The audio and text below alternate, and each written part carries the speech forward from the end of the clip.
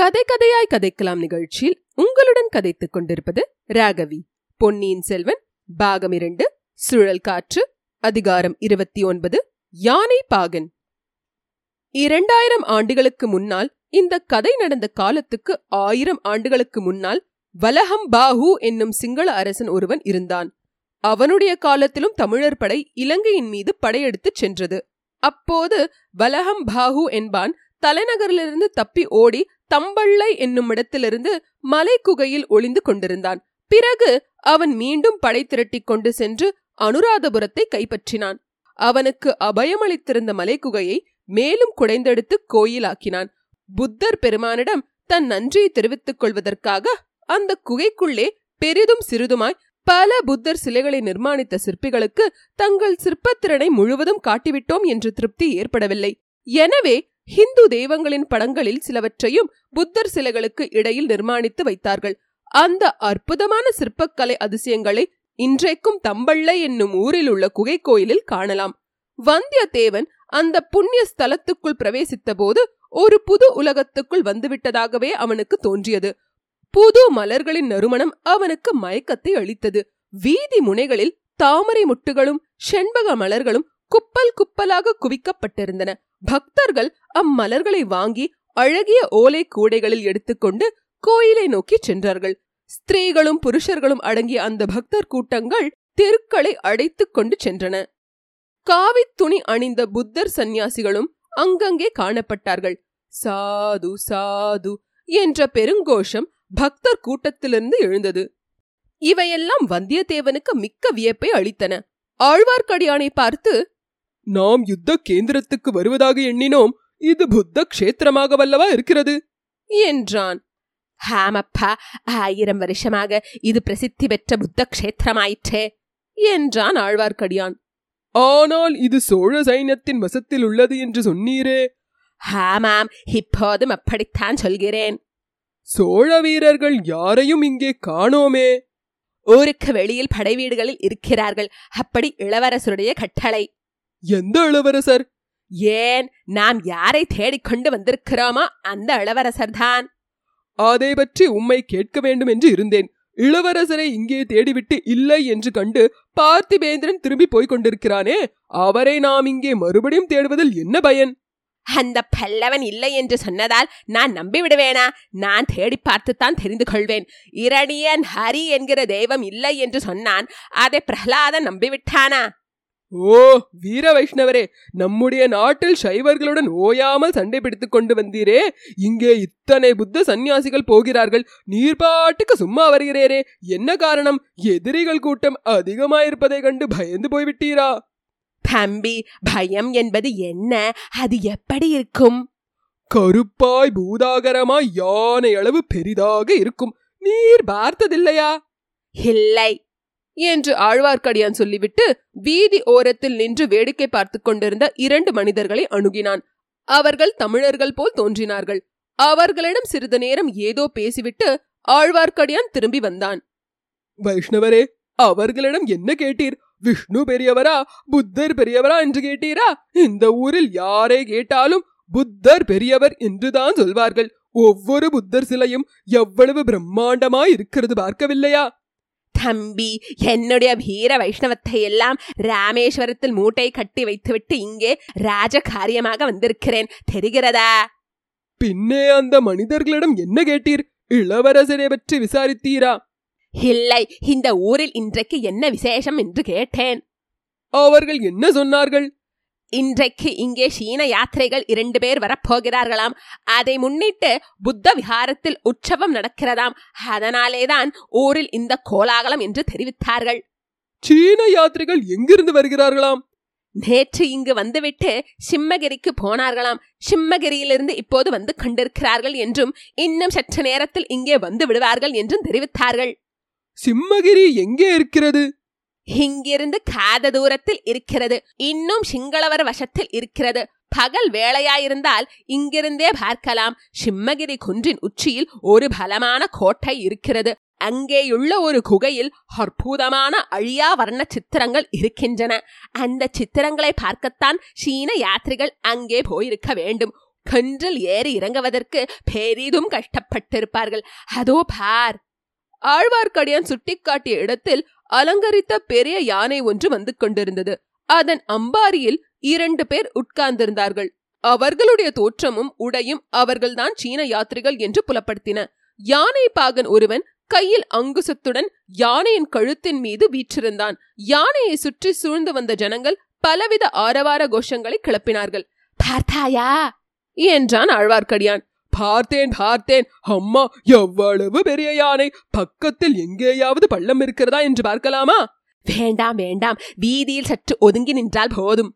அவ்விதமே அவர்கள் யானை நெருங்கி வந்ததும் வீதி ஓரமாக நெருங்கி நின்றார்கள். யானை அவர்களை கடந்து சென்றது. ஜனக்கூட்டமும் யானையை தொடர்ந்து சென்றது. வந்தியத்தேவன் அம்பாரியில் வீற்றிருந்த யாத்ரிகர் மீதே கண்ணாயிருந்தான். புத்தர்களின் புண்ணிய கஷேத்திரங்களை தரிசிப்பதற்காக எவ்வளவோ தூரம் பிரயாணம் செய்து எத்தனையோ கடல்களை கடந்து வந்த அந்த சீனர்களின் பக்தியை நினைத்து வியந்தான். அவர்களுக்கு இங்கே இவ்வளவு உபச்சாரங்கள் நடப்பது நியாயமான காரியம்தான். ஆனால் யுத்தம் நடந்து கொண்டிருக்கும் காலத்திலும் இவர்கள் யாத்திரைக்கு பங்கமில்லாமல் நடப்பது எவ்வளவு அதிசயமானது! இளவரசர் அருள்மொழிவர்மரின் ஏற்பாடாகத்தான் இருக்க வேண்டும். இவ்வளவு பெருந்தன்மையான காரியங்களை செய்யக்கூடியவர் அவர்தான். ஆனால் இப்போது அவர் எங்கே இருப்பார்? அவரை தேடி பிடிப்பது சாத்தியமா? இந்த வைஷ்ணவனோடு இவ்வளவு கஷ்டத்துடன் பிரயாணம் செய்து வந்தது வீணாகிவிடுமோ? தம்பி, பார்த்தாயா என்றான் ஆழ்வார்க்கடியான். பார்த்தேன். என்ன தெரிகிறது? சீன யாத்ரிகர்களின் முகம் சப்பையாக தெரிகிறது. அவர்களுடைய உடை விசித்திரமா இருந்தது. யாத்திரைகளை பற்றி நான் கேட்கவில்லை. பின்னே யானை பாகனை கவனித்து பார்த்தாயா என்று கேட்டான். யானை பாகனையா? நான் கவனிக்கவில்லையே. அழகாயிருக்கிறது. அந்த யானை பாகனுடைய பார்வை தற்செயலாக நம் பேரில் விழுந்ததும் அவனுடைய கண்களில் ஜொலித்த ஒளியை கவனிக்கவில்லையா? அது என்ன, யானை பாகனுடைய கண்களில் தீவர்த்தி போட்டிருக்கிறதா ஜொலிப்பதற்கு? நல்ல ஆள் நீ. உன் அஜாக்கிரதையை நினைத்து ஆச்சரியப்படுவதா, அல்லது இவ்வளவு முக்கியமான காரியத்தை உன்னை நம்பி ஒப்புவித்து அனுப்பினாலே அந்த இளைய பிராட்டியின் காரியத்தை குறித்து ஆச்சரியப்படுவதா என்று தெரியவில்லை. போனார் போகட்டும், என்னோடு வா. யானைக்கும் யானையை சூழ்ந்து நின்ற கூட்டத்துக்கும் பின்னால் சற்று தூரத்தில் இவர்களும் தொடர்ந்து போனார்கள். புத்த விஹாரத்தின் வாசலில் வந்ததும் யானை நின்றது. பிறகு யானை பாகன் ஏதோ சொல்லவும் யானை மண்டியிட்டு படுத்தது. யாத்ரீகர்கள் இறங்கினார்கள். புத்த விஹாரத்தின் வாசலில் கும்பலாக நின்ற புத்த பிக்ஷுக்கள் சீன யாத்திரைகளை வரவேற்றார்கள். சங்கங்கள் முழங்கின. ஆலாச்ச மணிகள் ஒலித்தன. விஹாரத்தின் மேன்மாடத்திலிருந்து மலர் மாறி பொழிந்தது. புத்தம் சரணம் கச்சாமி என்று கோஷம் வானலாவியது. சீன யாத்ரீகர்கள் இருவரும் விஹாரத்துக்குள் சென்றார்கள். கூட வந்தவர்களிலும் பெரும்பாலோர் அவர்களை தொடர்ந்து விஹாரத்துக்குள்ளே சென்றார்கள். யாத்ரீகர்கள் இறங்குவதற்கு முன்பே யானையின் கழுத்திலிருந்து இறங்கிவிட்ட யானை பாகன் யானையை எழுப்பி நடத்தி கொண்டு சென்றான். சற்று தூரத்தில் நின்றிருந்த 4 பேரை பார்த்தான். அவர்களில் ஒருவனிடம் யானையை ஒப்புவித்தான். இன்னும் ஒருவனிடம் ஆழ்வார்க்கடியானை சுட்டிக்காட்டி ஏதோ சொன்னான். மற்ற இருவரையும் அழைத்துக் கொண்டு சிறிது நேரத்தில் வீதியின் ஒரு திருப்பத்தில் திரும்பி மறைந்தான். யானை பாகன் எந்த ஆளுக்கு ஆழ்வார்க்கடியானை சுட்டிக்காட்டினானோ அவன் இவர்கள் நின்ற இடத்தை நோக்கி வந்தான். ஆழ்வார்க்கடியானிடம் மெல்லிய குரலில், ஐயா, என்னுடன் வருவதற்கு சம்மதமா என்று கேட்டான். அதற்காகவே காத்திருக்கிறோம் என்றான் ஆழ்வார்க்கடியான். அடையாளம் ஏதாவது உண்டா? சேனாதிபதி கொடுத்திருந்த கொடும்பாளூர் முத்திரை மோதிரத்தை ஆழ்வார்க்கடியான் காட்டினான். சரி, என் பின்னால் வாருங்கள் என்று சொல்லிவிட்டு அவன் முன்னால் செல்ல இவர்கள் பின்தொடர்ந்து சென்றார்கள். ஊரை தாண்டி அப்பால் சென்றதும் குறுகிய காட்டுப்பாதை ஒன்று தென்பட்டது. அதன் வழியே சிறிது தூரம் சென்றதும் பாதையிலிருந்து சற்று விலகியிருந்த ஒரு பாழும் மண்டபத்தை அடைந்தார்கள். அதில் சிறிது நேரம் காத்திருக்க வேண்டும் என்று அவர்களை அழைத்து வந்தவன் தெரிவித்தான். பிறகு அவன் ஒரு மரத்தின் மேலேறி அவர்கள் வந்த வழியை கூர்ந்து கவனிக்க தொடங்கினான். இதெல்லாம் என்ன மர்மம்? எனக்கு ஒன்றும் புரியவில்லையே என்று வந்தியத்தேவன் கேட்டான். எல்லாம் சீக்கிரம் புரிந்துவிடும், கொஞ்சம் பொறுத்திரு என்றான் ஆழ்வார்க்கடியான். அந்த பாழு மண்டபத்தில் பின்னால் 2 குதிரைகள் கட்டப்பட்டிருந்தன. குதிரைகள் 2 தான் என்பது வந்தியத்தேவனுக்கு கொஞ்சம் கவலையை உண்டாக்கியது. யானை பாகனை பற்றிய மர்மம் என்னவாயிருக்கும்? அவனுடைய முகத்தை ஒரே கணம் வந்தியத்தேவன் கண்கள் ஏறிட்டு பார்த்திருந்தன. அப்புறம் சீன யாத்ரீகர்களிடம் அவன் கவனம் சென்றுவிட்டது. யானை பாகனுடைய முகத்தை நினைத்து பார்க்க ஆன மட்டும் முயன்றான். ஒன்றும் நினைவுக்கு வரவில்லை. வைஷ்ணவரே, அந்த யானை பாகன் யார் எனக்கு சொல்லக்கூடாதா? யாரா இருக்கும், நீ ஊகித்து பார் தம்பி. யானை பாகன்தான் பொன்னியின் செல்வரா? அவருடைய கண்களில் ஒரு கணம் ஜொலித்த பிரகாசத்திலிருந்து அப்படித்தான் தோன்றுகிறது. உம்மை போல் மற்றவர்களும் அவரை தெரிந்து கொண்டிருக்க மாட்டார்களா? மாட்டார்கள். சீனத்திலிருந்து வந்த யாத்ரீகர்களுக்கு இளவரசர் யானை பாகனாய் இருப்பார் என்று யார் எதிர்பார்ப்பார்கள்? மேலும் இந்த ஊரிலுள்ள ஜனங்கள் இளவரசரை பார்த்ததும் இல்லை. சீன யாத்ரீகர்கள் சிம்மகிரியிலிருந்து வந்தார்கள் என்று சொன்னீரல்லவா? ஆமாம். சிம்மகிரி இன்னும் சிங்களவர் வசத்தில் இருக்கிறதென்று நீ சொல்லவில்லையா? சொன்னேன். பின்னே எதிரிகளுக்கு மத்தியில் போய்விட்டா இளவரசர் திரும்பி வருகிறார்? சிம்மகிரி மட்டும் என்ன, பகைவர்க்குட்பட்ட பிரதேசத்தின் மத்தியிலுள்ள மஹியங்கனா, சமந்தகுட முதலிய க்ஷேத்திரங்களுக்கும் இளவரசர் சீன யாத்ரீகர்களுடன் போய் திரும்பி இருக்கிறார். எதற்காக அவ்வளவு பெரிய அபாயத்துக்கு உட்பட்டார்? அந்த க்ஷேத்திரங்களையும் அங்கே உள்ள சிற்ப சித்திர அதிசயங்களையும் பார்ப்பதில் உள்ள அளவு கடந்த ஆசையினால்தான். நல்ல ஆசை, நல்ல இளவரசர். இத்தகைய விளையாட்டு புத்தியுள்ளவரையா முடிமன்னர் வணங்கும் ஏக சக்கராதிபதியாவார் என்று அந்த குழந்தை சோதரர் சொன்னார். அவ்வாறு குழந்தை சோதிடர் சொன்னாரா தம்பி? நீரும் அதை நம்புகிறீரா? நான் ஜோசியத்தை நம்பவில்லை. ஜோசியம் பார்க்க வேண்டிய அவசியமும் எனக்கு இல்லை. பின்ன என்ன? ஜோசியம் பார்க்காமலேயே எனக்கு நிச்சயமாக தெரியும். திடீரென்று குதிரைகளின் குளம்பச் சத்தம் கேட்டது. அவர்கள் இருந்த இடத்தை நோக்கி சப்தம் நெருங்கி வந்து கொண்டிருந்தது. மரத்தின் மேலிருந்து பார்த்து கொண்டிருந்தவன் அவசரமாக கீழே இறங்கினான். 2 குதிரைகளையும் பிடித்துக்கொண்டு வந்தான். ஒன்றில் தான் ஏறிக்கொண்டான். ஆழ்வார்க்கடியானை இன்னொன்றின் மேல் ஏறிக்கொள்ள சொன்னான். சற்று நேரத்தில் அந்த பாதையுடன் சில குதிரைகள் போகும். அவற்றின் பின்னோடு நாமும் தொடர்ந்து போக வேண்டும் என்றான். வந்தியத்தேவன், எனக்கு குதிரை என்று கேட்டான். இவரை மட்டும்தான் அழைத்து வரும்படி எனக்கு கட்டளை. யாருடைய கட்டளை? அதை சொல்ல எனக்கு அதிகாரம் இல்லை. இளவரசரை நான் உடனே பார்க்க வேண்டும். மிக முக்கியமான செய்தி கொண்டு வந்திருக்கிறேன். அதை பற்றி எனக்கு ஒன்றும் தெரியாது ஐயா. ஆழ்வார்க்கடியான், தம்பி கொஞ்சம் பொறுமையாயிரு. நான் போய் இளவரசரிடம் சொல்லி உன்னையும் அழைத்து வருவதற்கு ஏற்பாடு செய்கிறேன் என்றான். வைஷ்ணவரே, நான் கொண்டு வந்திருக்கும் செய்தி மிக முக்கியமானது, மிக அவசரமானது என்று உமக்கு தெரியாதா? அந்த ஓலை என்னிடம் கொடு, நான் கொடுத்து விடுகிறேன். அது முடியாது. அப்படியானால் கொஞ்சம் பொறுத்திரு, வேறு வழி இல்லை. வேறு வழி இல்லையா? இல்லவே இல்லை.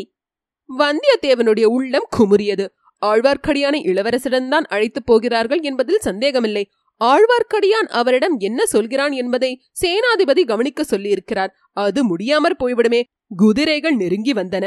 அவர்கள் இருக்கும் இடத்தை கடந்து சென்றன. மின்னல் மின்னும் வேகத்தில் பறந்து சென்றன. மண்டபத்தில் குதிரைகள் மீது ஆயத்தமாயிருந்த இருவரும் குதிரையின் முகக்கயிற்றை இழுத்து குலுக்கி புறப்பட தூண்டினார்கள். அச்சமயத்தில் யாரும் எதிர்பாராத ஒரு சம்பவம் நிகழ்ந்தது. குதிரை மேலிருந்த மனிதனுடைய ஒரு காலை வந்தியத்தேவன் பிடித்து ஒரு எத்தி தள்ளினான். அந்த மனிதன் தடால் என்று விழுந்தான். வந்தியத்தேவன் குதிரை மீது தாவி ஏறினான். குதிரை பறந்தது. கீழே விழுந்த வீரன் கூச்சலிட்டு விட்டு உரையிலிருந்த கத்தியை எடுத்து எறிந்தான். வந்தியத்தேவன் தலை குனிந்து குதிரையின் முகத்தோடு ஒட்டி படுத்துக் கொண்டான். வீரன் எறிந்த கத்தி வேகமாக சென்று ஒரு மரத்தில் ஆழமாய் பாய்ந்தது. குதிரைகள் இரண்டும் காற்றாய் பறந்து சென்றன. முன்னால் சென்ற 3 குதிரைகளையும் பின்தொடர்ந்து ரொம்பவும் நெருங்காமலும் ரொம்பவும் பின்தங்காமலும் இந்த 2 குதிரைகளும் சென்றன. நல்ல வேலை செய்தாய் தம்பி என்று ஆழ்வார்க்கடியான் வந்தியத்தேவனை உற்சாகப்படுத்தினான். ஆனால் வந்தியத்தேவன் மறுமொழி ஒன்றும் கூறவில்லை. இதன் முடிவு என்ன ஆகப் போகிறதோ என்று அவன் உள்ளம் கவலையில் ஆழ்ந்திருந்தது. ஒரு பெண்ணின் வார்த்தையை பொருட்டு எதற்காக கடல் கடந்து இந்த தூரதேசத்தில் வந்து இத்தகைய சங்கடத்தில் அகப்பட்டு கொண்டோம் என்ற சிந்தனையும் உதித்தது. குதிரைகள் வாயுவேக மனோவேகமாக குறுகிய காட்டுப்பாதையில் போய்க் கொண்டிருந்தன.